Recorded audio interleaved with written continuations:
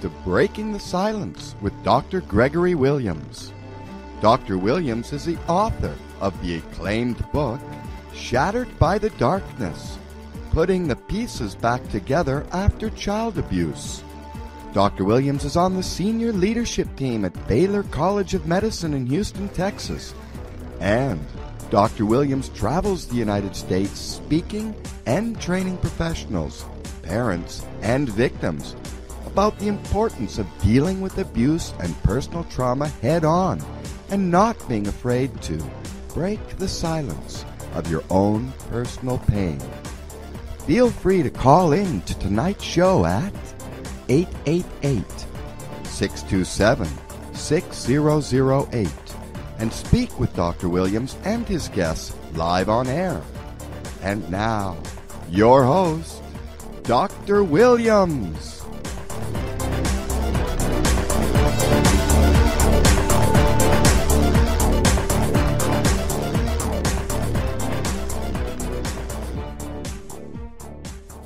Well, good evening and welcome to Breaking the Silence. I'm Dr. Gregory Williams. Just call me Greg. And you're here in my home as we look over right outside our windows. Here is the Texas Medical Center, absolutely in the heart of the most beautiful city in the world, Houston, Texas, a city that is awesome, but a city that also has, that we're going to talk about probably today, some issues that we're dealing with. I'm looking across the street right here at the NRG stadium, which is another problem where we have a lot of issues, and it's called the Houston Texans. But hopefully this coming season will be better than what it has been in the past.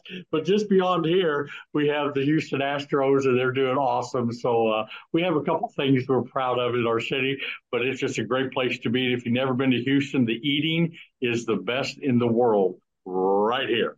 And so just welcome to the program tonight. And to tell you what, we're doing a pre-record this evening, so you won't be able to call in at the toll-free number. So feel free to comment on the Shattered by the Darkness Facebook page. And my son Curtis will let me know that there's some people that have some comments or thoughts, and we will make sure that we get back to those probably as quickly as you put them in. So you always have access to me that way. Or you can call me directly on my cell phone, and my cell phone right here, 832-396-6525. And I don't know too many people that's crazy enough to put out their personal cell phone around the world. But anytime it rings, I try to grab a hold of it and talk to you and just find out what can I do to help you out. That's what this world is all about. Next couple of weeks, including tonight, is going to be some of the best, I think, interviews that we've had in the 3 or 4 years that we've done this program. So this program here is something that I'm very much excited about. I like to start off each program with basically letting you know what I'm going through. And in that look, and I'll be really brief tonight because I want to leave as much room as I can for our guests. But, sometimes we wonder, really, are we doing what we need to be doing in life? When I wake up in the morning in that chair right there and I put my feet on the ground, what am I going to try to accomplish? And there's just a couple things that I've been thinking about lately and I want to share with you. And you may want to jot these down. I'm not for sure. But a couple things that I want you to be able to say about yourself. If not tonight, maybe next week when you start a fresh week in mind, is number one, are you following your heart? Are you following your intuition? Are you following your passion? Is what you're doing in life worth getting up and going for? I think our guest this evening is going to tell us that the passion has to be from the gut and it has to be deeper than just a paycheck. I think maybe we've all had in our lives teachers that have stood in front of us in classrooms, whether it's grade school, high school, or college, and you look back and you sit back in your chair and you go, wait, this person isn't called to teach. Matter of fact, they probably ought to get out of it. They're just there for the check. Or how about people that are in the nursing field and they just want to put that IV in and go to the next one? You can tell when people have a calling. Do you have a calling on your life? Are you able to say that you are following what your heart is all about? And I think that's the key. Be led by your dreams. Live the life that you want to live. And the best thing I can know how to express that to you is what's happened to you in your life has opened doors for me to how I know how to help other people. So I don't damn those things that's happened to me in my life, even though I was abused all the way up to my 17th birthday. I was trafficked by my dad during my 12, 13, and 14 years as a teenager, as a young child. But I don't damn those because those things that happened to me makes me me. It created in me different traits. It created in me resilience. It created me in things that I want to be able to help other people with in their own life. Another thing that I want to make sure that you can say about yourself is, are you making a difference in your life? Is that life that you're living today making a difference in one person's life tomorrow? And, we can't change everybody in the world, but we can sure change one person. And that's what I'm trying to do. And I remember that the movie you're going to be talking about here just shortly, when Tim Ballard said in the movie, the actor that played him, I want to change one person's life. And that's how he convinced his partner to get involved in it. Can you make a difference in this one young lady's life? And they decided, yes, they could. Are you trying to become the best version of yourself?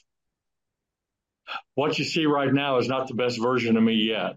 But thank God I'm not what I was yesterday or not what I was 10 years ago when I had my mask on. And wearing masks absolutely can wear you out. Faking it is so tiring. It's so fatiguing. So are you being the best version that you can be? And then the last thing before we get to our guest, am I making my time count? Am I wasting time? I think so much time in my day is wasted. And I try to narrow that down and knock out some of those things that I don't need to be wasting my time in. But what about you? Is everything that you're doing, that you're trying to accomplish, making a difference? And is that time valuable? Because as we see later on in life, and when you get to my age, you're going to realize that your life is only this long left. Are you making the time that you have left the most valuable for you? Just a couple things, just a couple thoughts I wanted to share with you. Get on the Facebook page right now. If you have a comment or a thought about tonight's program, jump on there, and we'll be responding to that as this is played on Sunday evening. But I want to let you know right now, I am honored to have our guest this evening, Tyler Schwab, and he is with Operation Underground Railroad, and he's the regional aftercare director of just a little small area, but no, of South and Central America. And I'll tell you what, that is an unbelievable area that we're going to be talking about. And he is also has a bachelor's degree in health administration. He has an MBA, if that's not enough, from the University of Wyoming. And he also has, I don't know how many certifications in human trafficking. But we're going to be talking about that difficult discussion about what that movie was all about and is. And if you haven't seen it, we're going to talk about it. Sound of Freedom. So welcome to the program this evening, Tyler Schwab. Tyler, can you hear me? Yes, sir. I can hear you. Hey, Tyler, you look great tonight. How are you? I'm good, my man. I'm thankful to be on. I'm honored that to be speaking with you and to be talking about the work that we're trying to accomplish. So thanks you for having me. We each have our own little niche in the world of where we are meant to be. I do my own little bit, which may not make a big dent, but you're making an impact on so many people. I just applaud you for that. Thank you, sir. So tell me about Operation Underground Railroad. What is that? If this is something that people are listening tonight around the world that have never heard of it, although they may have seen the movie. Tell me about Tim Ballard in the movie and how he created this. I guess he's your founder, and what the Operation Underground Railroad is all about. Yeah. I guess first question I'm going to ask you is a large audience, is larger base of your audience in Texas? Is that where a lot of your listeners are? Well, not all of them, but Texas is a big piece of it. But it goes all the way around the world Yeah. tonight. So yeah, Well, I asked because Texas has played a big part on my journey this year and a little bit of last year, and I think I could describe Operation Underground Railroad by telling a story that kind of includes Texas, if you're good with that. yeah, So, about 2 years ago, I get a phone call from a 14-year-old girl in Colombia, and she's panicked, she's in need, and she's just looking for support, looking for help. And so we meet with her, we find out what's going on, and basically we found out that she wasn't in school. She was just leaving a government shelter, and that she had to go home to her grandma and didn't know how she was going to survive, didn't know how she was going to study, and so was looking for help. And she didn't give us a lot of details on what happened to her, but if she was coming out of a shelter, we knew that something bad was happening to her.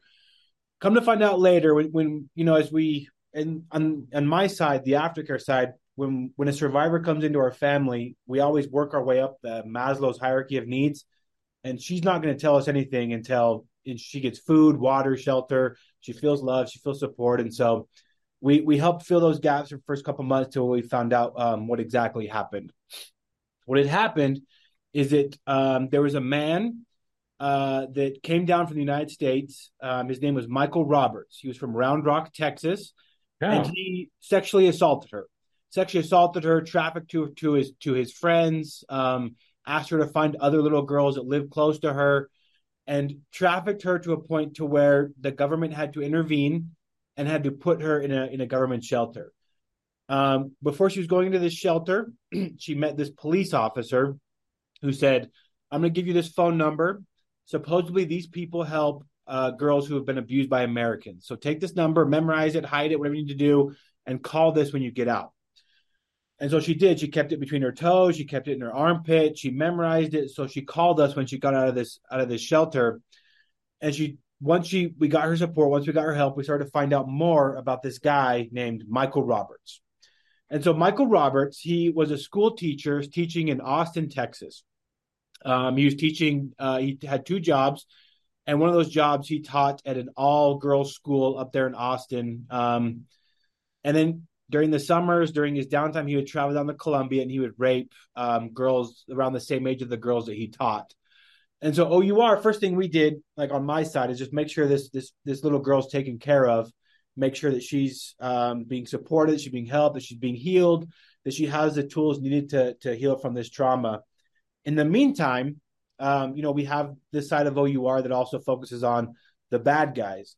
So we started to loop in all of our partners, the Colombian National Police, the Department of Homeland Security, our operations team, and basically came together of like, we have 3 victims, 3 survivors, and one guy, Michael Roberts. How do we go after this guy based on what he's done to these 3 little girls? And so we all had a meeting in Medellin, Colombia. We did the interviews with these survivors, took their testimonies, and with that, in September of last year, Michael Roberts was arrested in his home by members of our OUR team that were present during the arrest. We can't arrest anybody, but we were present. Members of Homeland Security and members of the Colombian National Police. After that arrest happened, our survivor started to speak with local media, telling her story anonymously to create a wider conversation on what's happening with Americans who travel to abuse kids. And on the other side, the federal side, our legal team supported the Department of Justice, gave this guy a good sentencing, and almost more importantly, we took $150,000 from him to then redistribute to these survivors back in Colombia. And so for me, it was a 2-year journey working with these survivors throughout this process. A global pandemic got in the way, and it all culminated with Texas barbecue after this sentencing that happened in Austin, Texas. And so the work that's happening just around the world, it's very connected to me. And I'm very grateful to be speaking with someone who lives in Texas, because Texas has been on my mind and on my heart for the last couple of years on this operation that we're just concluding. It's called Operation Bat Bridge, in honor of the Austin Bridge down there. And it resulted in the arrest of an American trafficker named Michael Roberts. People can Google his name, Michael Roberts, Round Rock. All sorts of media will come up. And then the rescue of 3 survivors who are now thriving in our program. And in short, that's kind of what Operation Underground Railroad does. That's amazing. And I I, I saw the movie and I thought it was excellent. And I immediately got on the operation when I knew you guys were going to be on today. I wanted to find out. And this is the activity that you have on your page of what's going on in the United States, and you can see that Houston is one of those real bright red hotspots because I know it's happening. I'm involved in United Against Human Trafficking here in Houston with that organization and several others. It's happening right down on the street as I look over my balcony, right down here at the medical center. How often do you get folks involved with Texas besides this one call?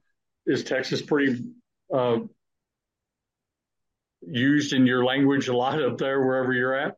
Yeah, it's Texas being on the border of Mexico, obviously, like that creates that the border has all kinds of issues, and there's so much exploitation that's going on around the border, near in border cities.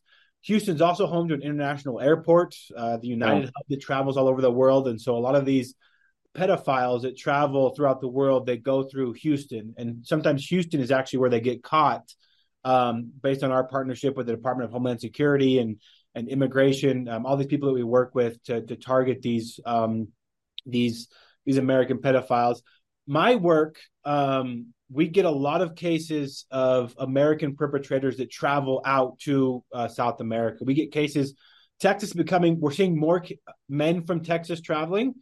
We see a lot from New York. We see a ton from Florida. We have some in Minnesota, California, Washington. There's really no state yet that hasn't been touched where we haven't identified someone who's traveling overseas to engage in this type of behavior, looking for vulnerable women and vulnerable children to abuse, to rape, and in some cases to film and to upload those images onto the internet. And so we get it all. We get bad guys from all over the United States and all over the world. I thought my eyes was opened on this, Tyler, because I was to the understanding that, it happens here.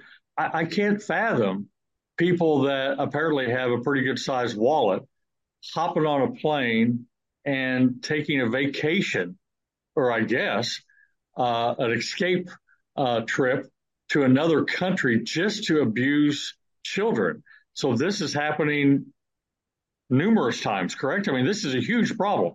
Yeah, we get cases all the time, and like there's a particularly nasty case that we just finished up, based out of New York. New York and Columbia was the connection. It was called Operation Eternal Spring, and it involved two men, one named Victor Galarza and Herbert Fletcher from Philadelphia. And they would essentially do what you're describing is they would coordinate these sex parties for their friends, their pedophile friends. They would travel down and yes, they would rape these kids, they would abuse these kids, but they would also film the abuse and then upload it to different porn sites like Pornhub, Xvideos, Spank Monkey, all these terrible sites. And so it actually opened up the avenue to where our survivors can seek justice on multiple fronts. Like on the first part, like just the trauma of knowing that this abuse has been published online. I had a survivor tell me once that she has anxiety going down the street because when someone smiles at her, she doesn't know if they're smiling to be kind or if they're smiling because they'd seen these images of her when she was 14, 13, being gang raped by these Americans. And so the avenue that we're pursuing on the Aftercare side is obviously helping those survivors thrive economically, educationally, if they have tattoos that people are recognizing them by, to get those removed, going after the Americans that facilitate this behavior, but also there's these porn companies that were enabling this abuse, the porn companies that didn't verify if this was consensual. They didn't verify that these girls were 13, 12 years old. And so our survivors are actually they just received justice on behalf of the American justice system in going after these American perpetrators. But they're also currently in a lawsuit along with 100 other survivors around the world who have been abused and facilitated going after these porn companies that help facilitate the abuse that didn't verify any of this info. And so they're seeking justice and seeking change on behalf of these porn companies to, if they're going to continue to operate, to verify consent, to verify age, to protect, to remove the download button so that when this happens, and these abusers film the abuse and upload it to make more money, that there's protections for these survivors that this happens to. So it's opening up a lot of conversation on American sex tourism, human trafficking as a whole, but also porn companies and keeping big porn accountable for the abuse that they're facilitating. So when I see the movie, um, these children were obviously brought in by people at the mall, people in the neighborhood that are trying to get them, in the modeling classes or modeling ads or commercials, and they hook them to a hotel room. And I won't tell the whole scoop of the movie because I want everybody to go see it. But how often is that in the percentage rate of children being taken out of America? This was, I think, based in California, and then they were taken to Tijuana and then on to Colombia. But how often is those kind of fake businesses played out in the big cities like Detroit, Los Angeles, Houston, where they actually can farm in children and then steal them? Is kidnapping a huge percentage of the human trafficking right now, the percentage rate? You raise an interesting point. I think I don't want to say that kidnapping doesn't happen, because it does. Like, we have cases where victims are kidnapped, taken to different states, and in some rare instances taken to different countries and being exploited. It happens. It's a small percentage, but it does happen. The false business is something that's very common and tends to not kick up a lot of dust. I mean, so I give this example sometimes of, when I was growing up, the thing that was big on the news as far as kidnapping was Elizabeth Smart, someone that was kidnapped in Utah and in the middle of, this very wealthy community, and it kicked up a lot of dust. Everybody in the whole country was looking for Elizabeth Smart, and that happening increases the chances that she'll be found, because so many people are aware of the case. So many people are seeing those missing persons posters. It is more likely that people that are kidnapped are found because there's dust kicked up and people are looking. Versus, on the other hand, what I see most often is people that are tricked into these kinds of exploitation. So I give an example. We had a case last year of it was called Operation Catlea. It was in the Dominican Republic. It was a fake hotel that was recruiting waitresses from different countries of Latin America, mainly Venezuela and Colombia.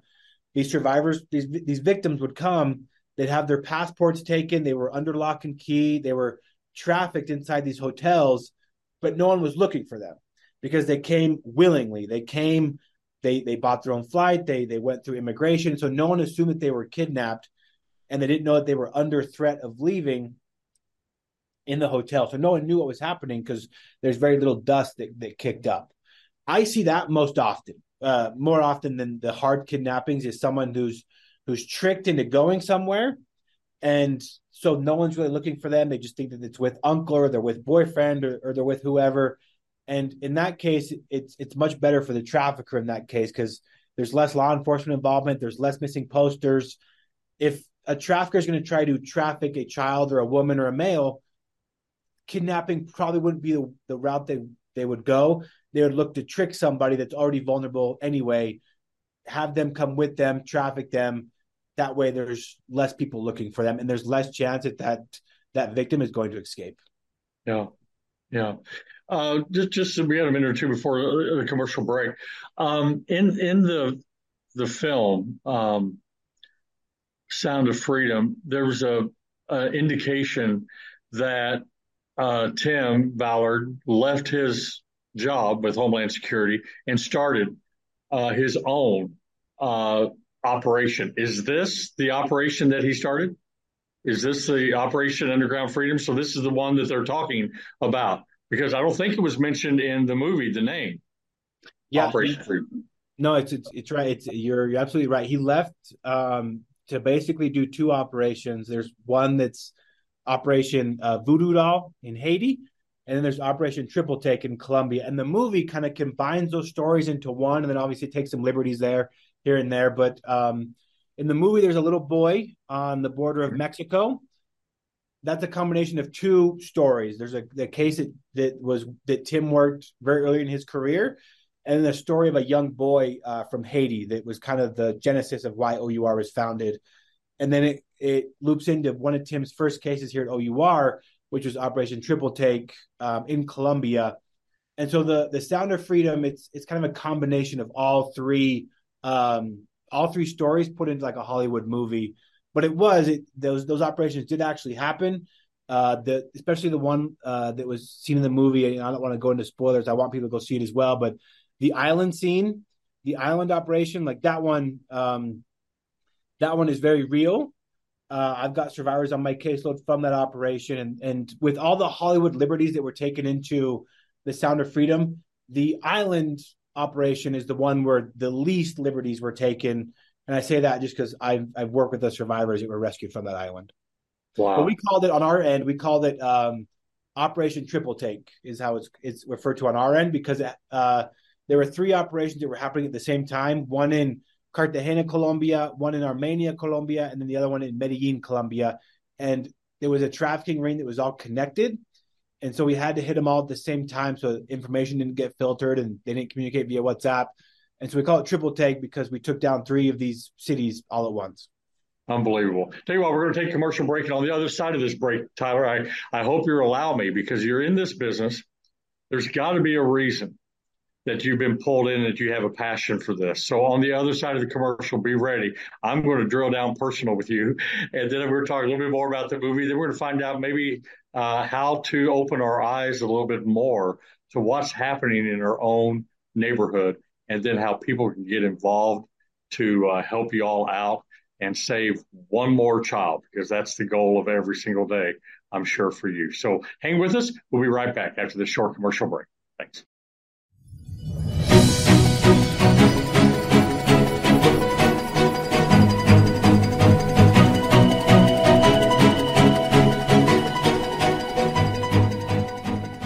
From HCI Publishing, that brought you the international bestsellers, A Child Called It, and the Chicken Soup for the Soul series, comes the latest book by Dr. Gregory Williams, Shattered by the Darkness.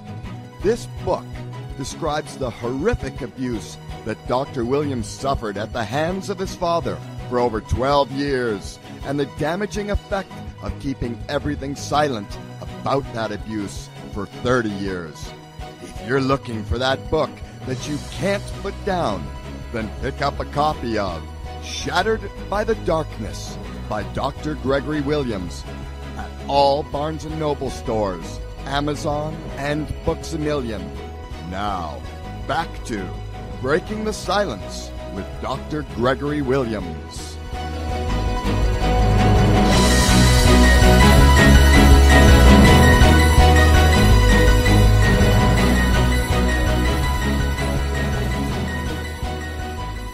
Welcome back. And I'm just thrilled and honored to have Tyler Schwab with Operation Underground Railroad with us tonight.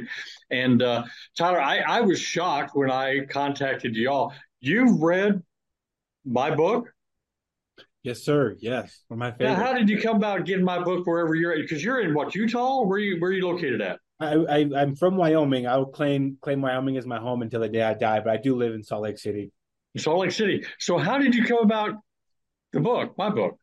Well, when I was doing one of my certificates at Vanguard University, they have a human trafficking certificate that's really good. If anyone wants to get more education, I'll push them there. It's a great program. They actually recommended, they had a list of books that for those of us that are looking to understand more about trauma and survivors and trafficking, exploitation, and yours was on there. That's where I first found you, and I found your books on Amazon, and I'd read. I forget the exact title of the one that I read for the program, but I read it. I was super impacted, just like even like with your story as a whole, of you like sharing what happened to you, being open and honest about it. And I told the person that was that coordinated this interview, I was like, man, I hope that like this guy's like the dream come true for so many of my survivors, of like if they can grow up to talk about what happened to them, or to not talk about it but continue to get their PhD, to sit on boards and to be a voice for other people. Like you really are like the dream come true for so many individuals that I work with. And so you surviving, thriving, writing, doing all the things that you do, like it's such an inspiration. It gives such a voice to these girls that I work with, some as young as 2 years old, to survive and to thrive and to keep dreaming, because there is a bright future. And so thank you for your writing, thank you for your life, thank you for what you do, and I appreciate it. Woo, doggies, that's awesome. I just never knew that. And I tell you what, all you have to do is let me know how many books you want, and I'll send them to you free of charge. You can give them out to anybody that you want. It would be an honor to have you hand somebody that's going through a rough time and say, hey, read this. It may help you. And I would love that. So thank you. That makes my life worth living. Thank you. So is this now, is there a personal side that got you involved? And maybe my prelude today for the show, hey, you have to have a calling and a passion and a destiny. Is something happened personally that got you wanting to be involved in this type of work? Yeah, I think the first time I was exposed to this, growing up in Wyoming, yeah, I wasn't exactly exposed to a lot of violence, a lot of poverty. I had a different definition of what poverty looked like than I think what actually exists in the world. And so when I first saw this, I was living in the Dominican Republic. I was 19 years old, and I would see these young girls that were with these old European American men. And I'm just like, what are these girls doing? Like, why are they dressed this way? Why are they doing this? I thought they were just promiscuous teenagers. I put the blame totally on them, just because I was so ignorant about what was happening. And now I go back home after living in the Dominican Republic for an extended period of time. I go to college, and someone is speaking on modern day slavery and trafficking and all these different things. And I was like, oh my gosh, like this is crazy. I can't believe this is actually happening. And they mentioned Dominican Republic as a place where it was occurring.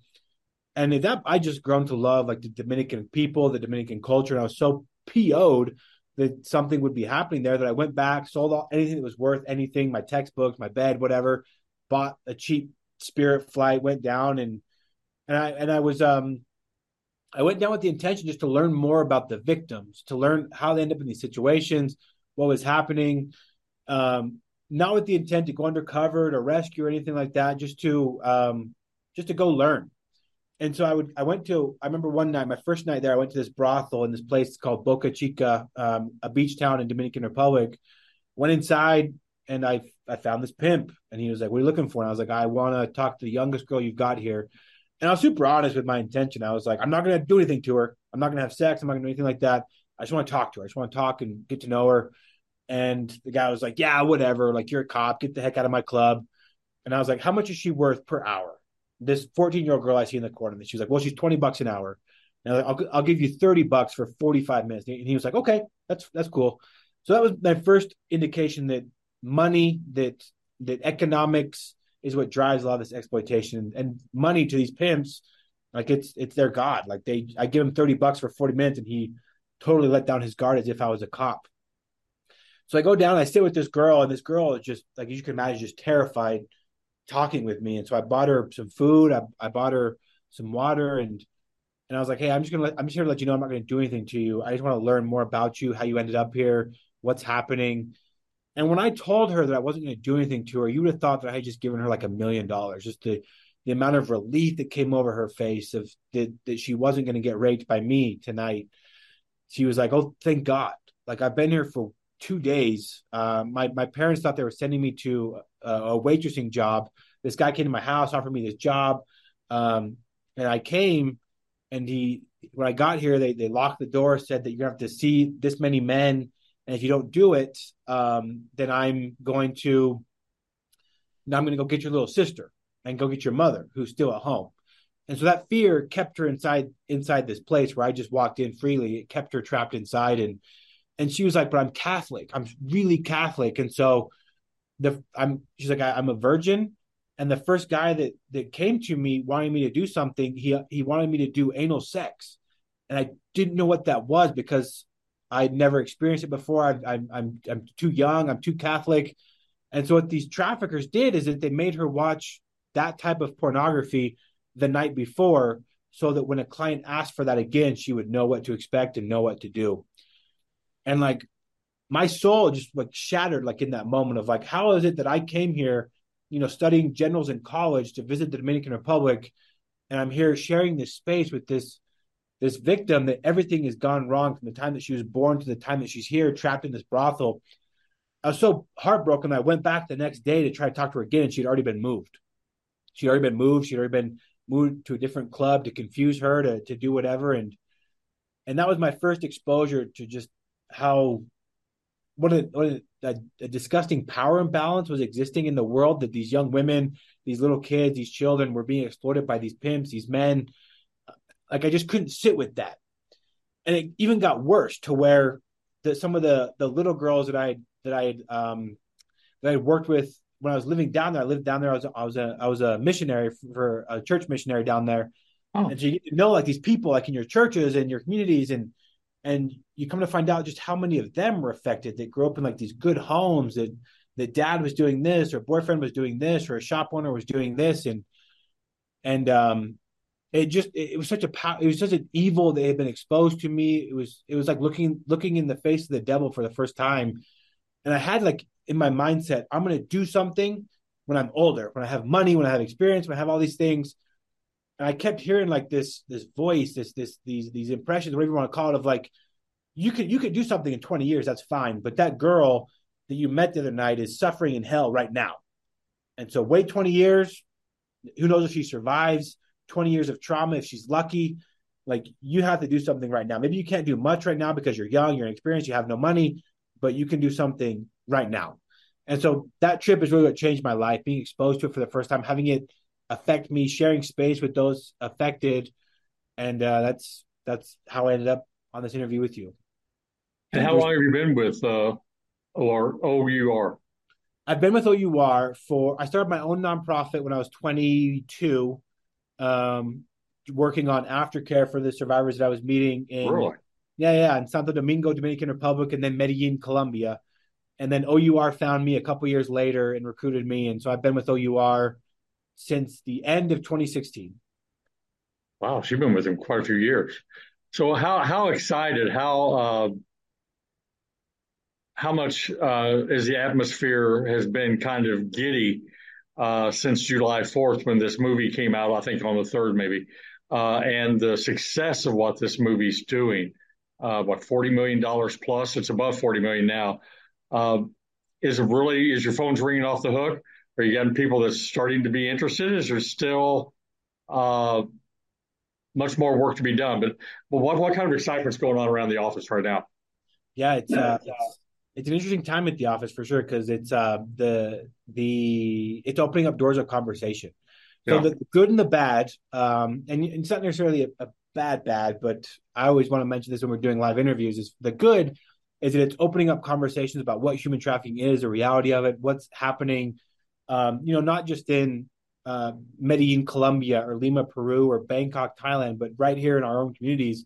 I'll still say, like after 10 years in this, the worst trafficker that I've ever met, as far as like pure evil, he's from New York, and the other one is from Salt Lake City.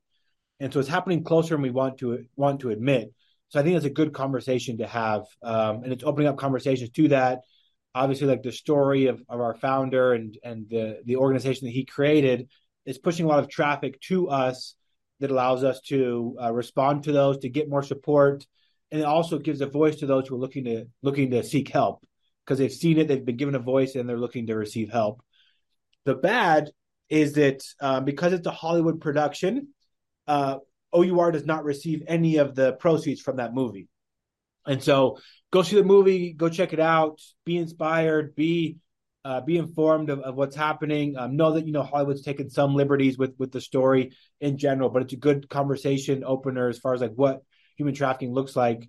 And then when it's done, go to OURrescue.org and you can see, what's actually happening day to day in the organization, what kind of operations that we're doing, what kind of help do we need, what's happening right now in the organization that was inspired by this movie. And so that's how we're going to continue to push this momentum, is knowing that when people go see a movie, that OUR receives 0% from your ticket. But if you go to the website after and chat with our representatives, go see what we're doing, see what we're accomplishing, and then make a donation, those donations go to help continue the fight that was started in the stories that were told as Sound of Freedom. Yeah, that's a good point. So it's going to increase maybe people that look you up, Tim Ballard and what he's all about, and then that's going to connect them with you and the organization, and of course, obviously they can give at orurescue.org. And hopefully we'll say that several times, and even when we send this out, I'll have a link to that to where people can tap right in to that to hopefully find out what in your website is unbelievable. A lot of good information on that. Did the Hollywood folks want to find out more from where people put the shoes on the ground, from you, from people around your organization? Did you get any kind of input or thought when this was written 5 years ago or produced 5 years ago? Yeah, they did. They interviewed us. They asked for input on like how to tell the story. They had Tim on a lot to talk about like his character, and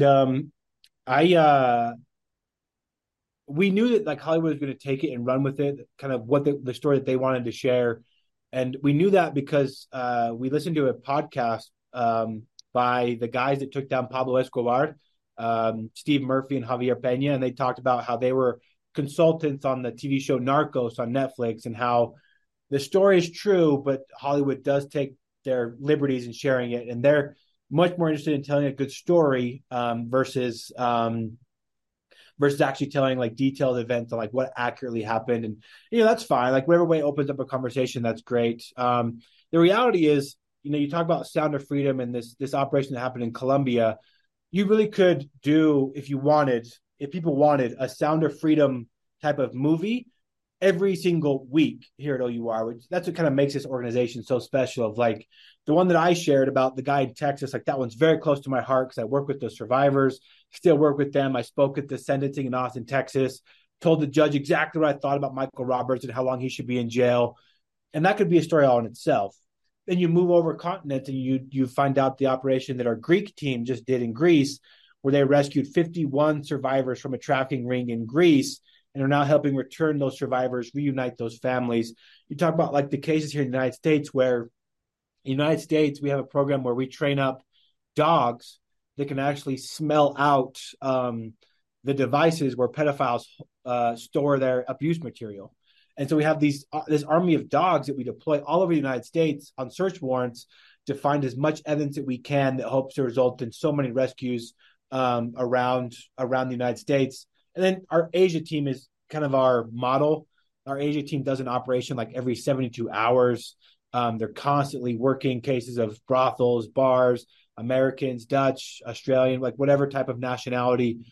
And so like the Sound of Freedom, like we could literally tell this story like Law and Order, like forever, because new cases happen every other day, every single week. And that's what makes it special. Like the Sound of Freedom, the movie, yeah, Hollywood's taken some liberties. It's not 100% factual as far as like the activities described in the movie, but it's opening up a conversation about human trafficking. It's pushing people toward the website to where people can see what the Sound of Freedom looks like, not only in the movie, but what the Sound of Freedom sounded like in Greece last week, or in Thailand a month ago, or in Texas 2 months ago. And that's the beautiful thing about it. And you have all kinds of movies on there too that they can also watch other movies, because it's like, hey, wait, there's like 6 or 8 at the bottom of one page that they can tap into and watch other kind of productions that have been done. Yeah, we do a lot of our marketing team is awesome. Like our marketing team tells these specific stories, share it to our audience of like these stories that won't end up in documentaries, but are still stories we're telling. And then there's the documentaries. There's a documentary about OUR's first operations in Haiti.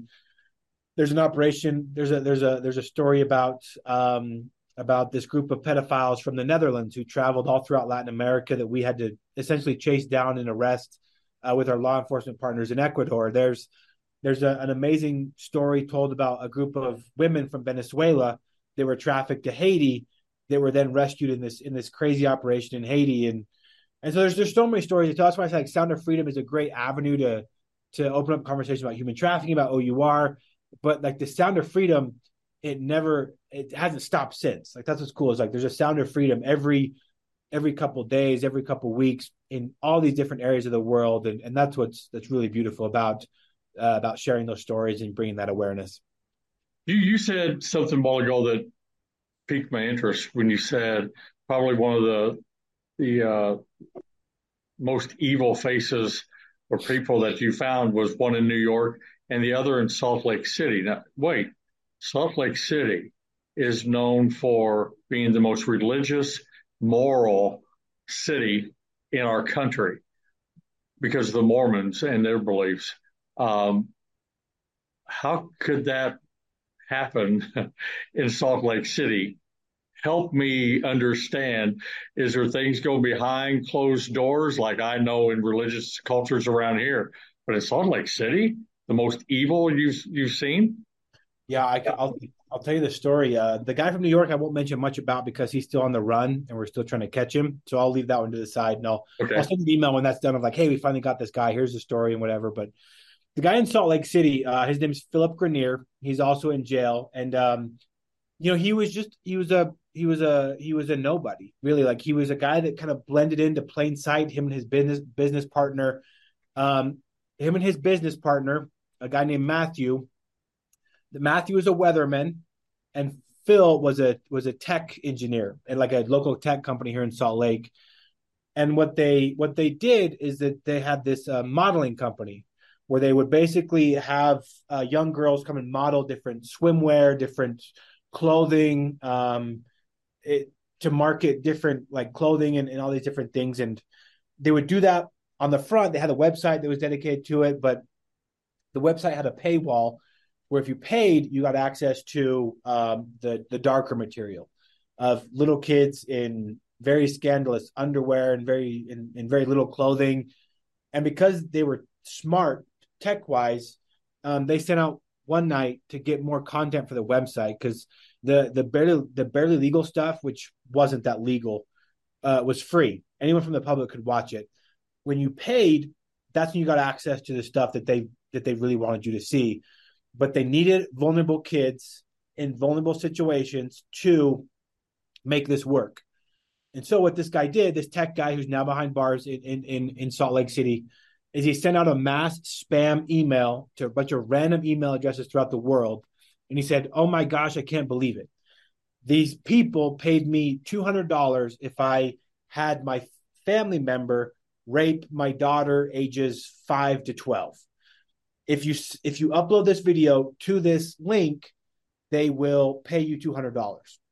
And so he sends that out, goes to bed, and in the morning he wakes up with about 1,500 of those videos that had been recorded that night in his Dropbox, in his Google Drive, like whatever software he was using.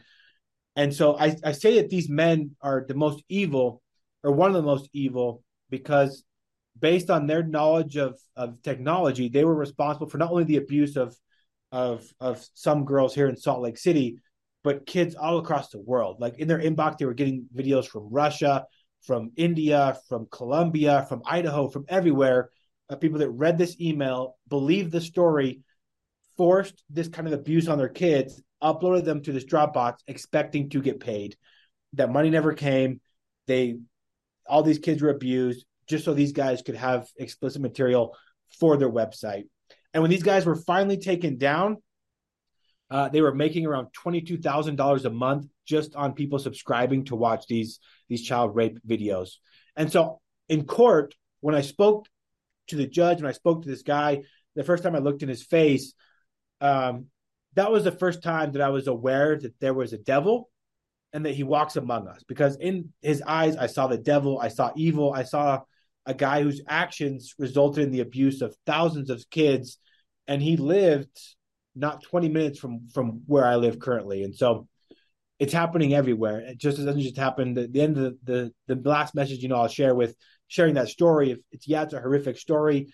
Justice was served, but the guy was from Salt Lake City, like you said, a very safe community, very Mormon, very religious. But this trafficker, he lived here. He abused kids here and throughout the world just based on having a computer.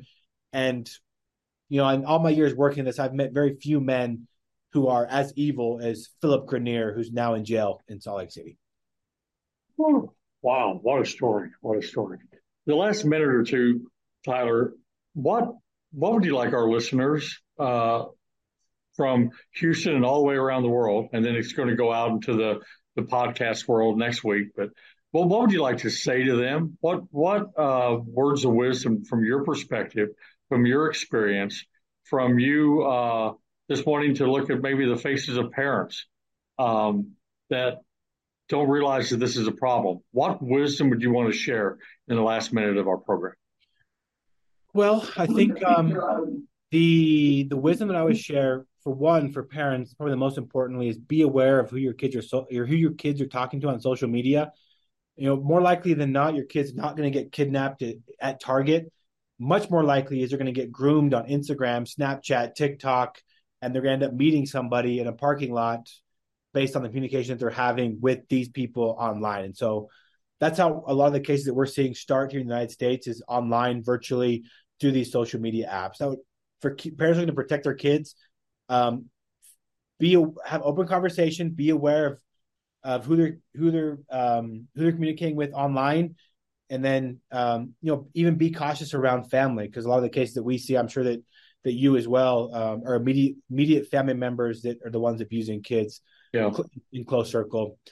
Two, I think I'll push to the website again for donations. Like in this job, I've had so many conversations that have broken my heart. I've had girls that have told me that the trafficker murdered their dad, murdered their mom. I've had a girl call me in panic because she's getting bullied in school. A 14-year-old girl getting bullied in school because some boys got a hold of the video that was posted of her by this American trafficker, and they're teasing her, they're bullying her, asking how much she costs per hour. Just these heartbreaking conversations that I've had with these survivors. But I just, like, when you make a donation, how impactful like that donation can be. Like on my wall here, I've got some of like the most important moments for survivors that I've seen, and it's something like getting into nursing school for a survivor that costs $240 per semester. It's a survivor I took a screenshot of when I told her that Michael Roberts from Round Rock had been arrested, and the relief that goes over her face. And for me, like when people donate to OUR, like those numbers have specific meaning for me, because I've seen the impact that it can make anywhere between $5. And I think $5 of, I was on a rescue operation once in Peru, and there was a 14-year-old girl who was about 8 months pregnant, and her traffickers didn't allow her to eat for 3 days to try to make her look thinner for the buyers. And when she was rescued, she was begging me for fried chicken. And so with the $5 that I had, went and bought her chicken. She was like, well, what does it cost? And just be able to give her the chicken and be like, it's free, no cost. This is your gift, no strings attached. For me, that was incredibly impactful as someone who's going to walk with her through her healing, to allow her to know that I'm a person of trust. I'm giving her something without any expectation in return. And that just as little as $5 did that.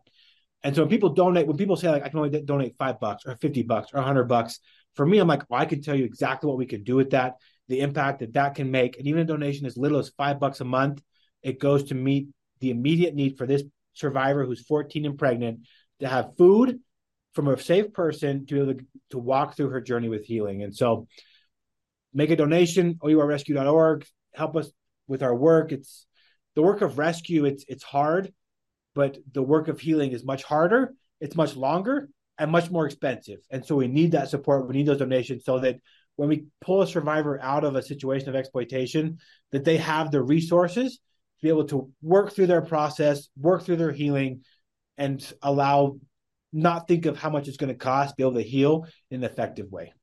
Wow.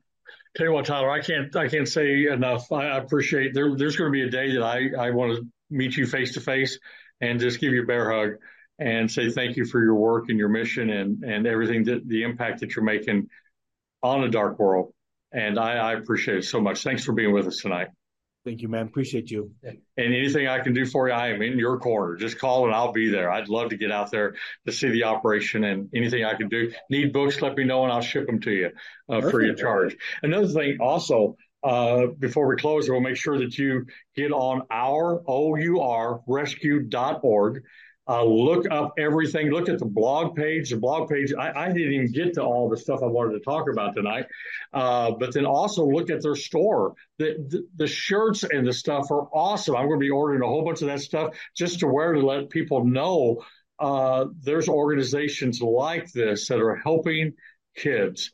And it's involved families in the upper middle class white neighborhood in Southern Illinois. It affected me, and it may affect your family. So start helping and making that difference. Ourrescue.org, OURrescue.org. Thanks, Tyler. Appreciate it. And go see the movie also, but appreciate, please come back, would you? I'd love to have you on again. With pleasure, my man. With pleasure. Okay, thank you so much. Appreciate it. As we do each and every week, I want to let you know, I close the program letting the same message, and I don't want it to ever get old because I don't think it ever will. No matter what you've gone through, no matter what situation you're in, no matter what you're going to face tomorrow, there's always hope. Why? Because there's people like Tyler out there fighting and working, planning and doing these operations, putting their own risk in their own lives to help one more person. Folks, there's hope. OURrescue.org. Get on that right now. Join us next week for another edition of Breaking the Silence, live from Houston, Texas. And you won't want to miss that one either. God bless you. Have an awesome evening. We'll talk to you soon.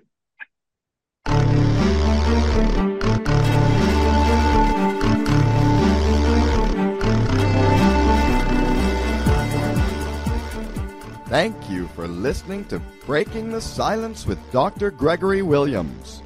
To contact Dr. Williams, dial 832-396-6525 or email him at shatteredbythedarkness@gmail.com. And don't forget to join us each Sunday night at 8 p.m. Central Time, 6 p.m. Pacific on BBS Radio Station 1 for the next episode of Breaking the Silence.